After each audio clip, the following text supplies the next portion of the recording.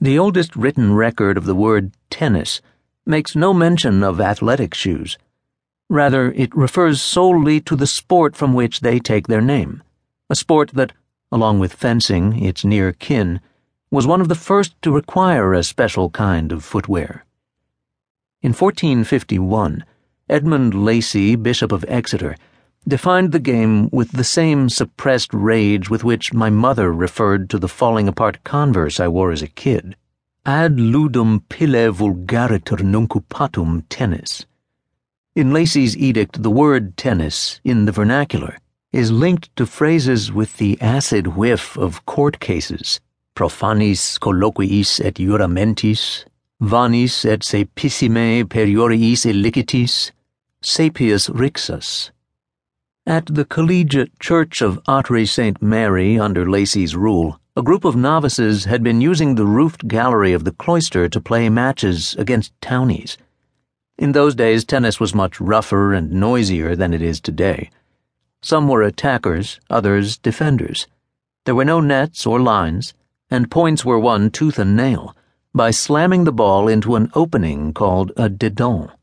Since it was a sport invented by Mediterranean monks, it had redemptive overtones, angels on one side, demons on the other.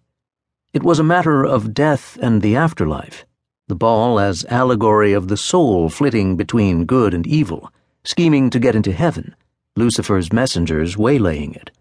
The soul rent asunder, just like my tennis shoes.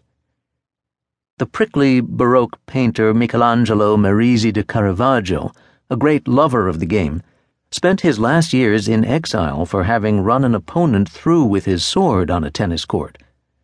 Today, the Roman street where the crime was committed is called Via di Palla Corda, Street of the Ball and Net, in memory of the incident. Caravaggio was sentenced to death by beheading in Rome, and spent years living as a fugitive, from Naples to Sicily to the island of Malta. Between commissions, he painted terrifying scenes of beheadings in which he served as his own model for the severed heads.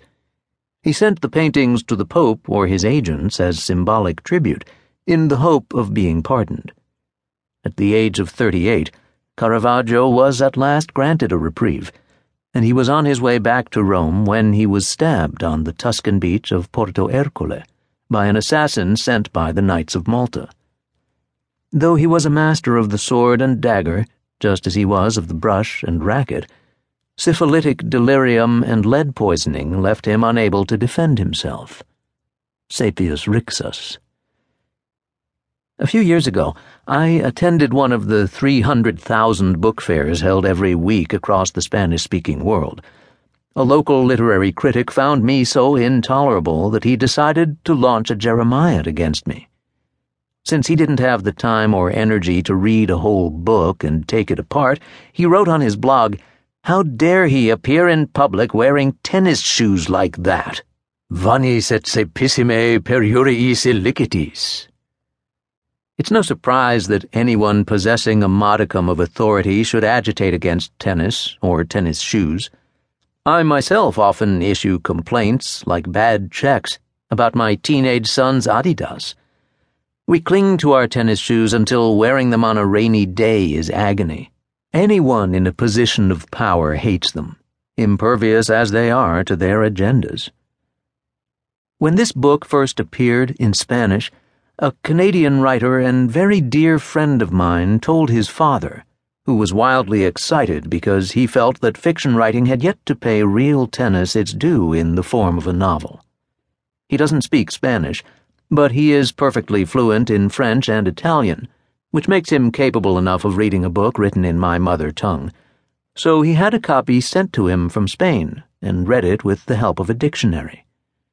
I can't imagine a greater honor for a writer, though I'm not sure my friend's father liked the book. In an attempt to save me from my own imagination, he wrote me a 6-page letter pointing out all the physical impossibilities and imaginary rules I had come up with to be able to say whatever this book says. The letter proves that the true art is reading, not writing, and it is a beautiful testament of loyalty. A friend of his son is a friend of his. Commenting on some sexual incidents described in the novel, he noted, "Now I know why you and my son are friends."